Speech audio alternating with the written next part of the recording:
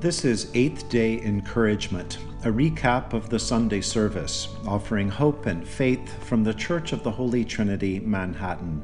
You can find us online at holytrinity-nyc.org. Earlier this week, I was cleaning up a little in the rectory, and I moved a table to make room for a Christmas tree. While I thought we were keeping things relatively clean, I was amazed at what I found under the table. There was, of course, a ton of dog hair and dust. There were some old leaves crumpled up, but also I found a quarter, which will come in handy at 7-Eleven. I found a writing pen I thought I'd lost, and I found a postcard someone sent me years ago that I often use as a bookmark. There, in the midst of dust and filth, I found treasures. As I continued to clean, thinking about the scriptures for this upcoming Sunday, I thought about how well this activity really illustrates today's scriptures. The prophets call us to repent, to clean up the sin in our lives, because in doing so, we'll find goodness, hidden treasure, and a new sense of the love of God. Especially in our culture, I think we've inherited a combination of attitudes around sin.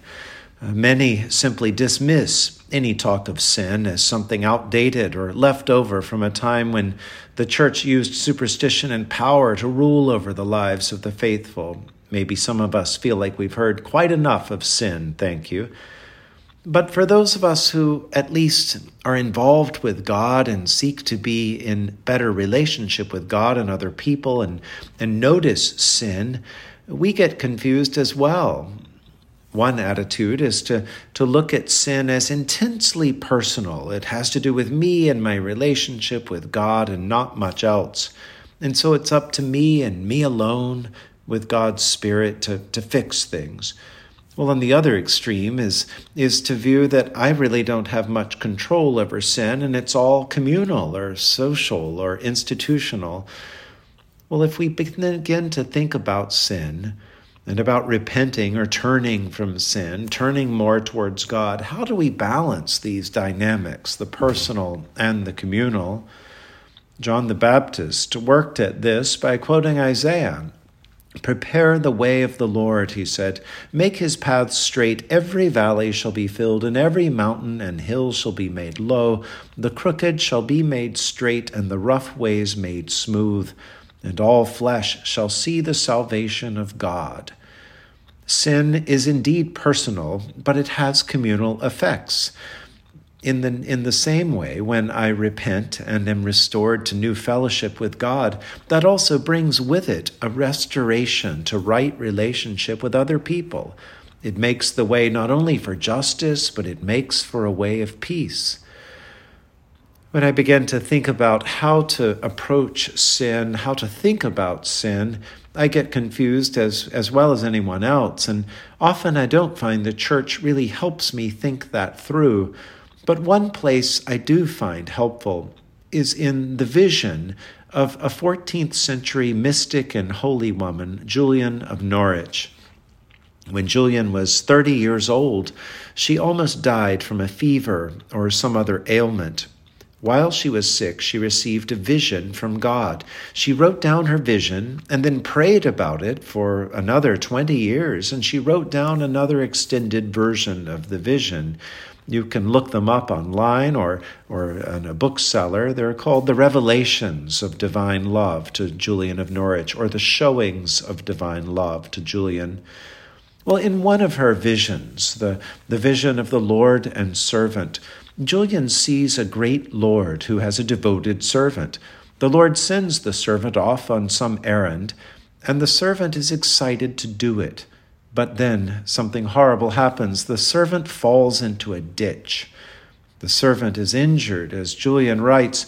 The servant groans and moans and tosses about and writhes, but cannot rise to help himself in any way. And all this time his loving Lord looks on him most tenderly, with great compassion and joy. She goes on to explain that in her vision the servant was diverted from looking on his Lord, but his will was preserved in God's sight. I saw the Lord commend and approve him for his will, but he himself was blinded and hindered from knowing this will. And this is a great sorrow and a cruel suffering to him, for he neither sees clearly his loving Lord, who is so meek and mild to him, nor does he truly see what he himself is in the sight of his loving Lord. What an amazing vision Julian offers us, to imagine that sin often is accidental. We mean well, we're filled with God, and we go on our way, and then we fall. We mess up. We do something for which we feel very, very sorry. And in falling, we can't quite see that God is still watching and smiling and loving and eager for us to get up and keep moving. Sometimes we need a boost. We ask for others to help us. Sometimes we simply need to do some climbing, get dirty, use our own spiritual and physical muscles, and get up and get out of the ditch. It is the work of spiritual discernment for us to learn how and what is needed to get out of the ditch. God gives us the church for help, the Bible for help, saints, the traditions. God gives us one another. God gives us counseling and therapy, all sorts of things to help us untangle what binds us and keeps us in the ditch. The opening prayer for this second Sunday of Advent has us ask God that we might be given the grace to heed the warnings of the prophets and forsake our sins, that we may greet with joy the coming of Jesus Christ, our Redeemer. May that be our prayer this season of Advent and always. On December 5th at the 11 o'clock a.m. Holy Eucharist, the choir sang an anthem called "The Time is Coming" by the contemporary composer Jeremy Rawson. It's based on a text from Jeremiah 33.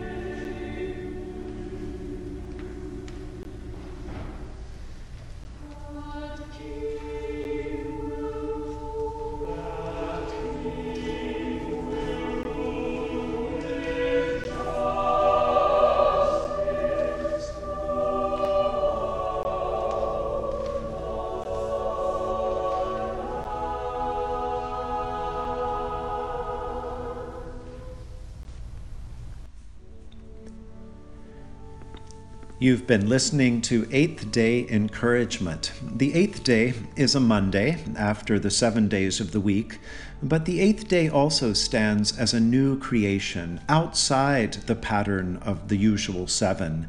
And so the eighth day symbolizes resurrection, hope, and the possibilities for new life. I'm John Bedingfield, the priest and rector at the Church of the Holy Trinity, Manhattan. I hope you'll come and visit us in person one day, but you can also worship with us through Facebook Live, follow us on YouTube, and learn more at holytrinity-nyc.org. God bless you this week and always.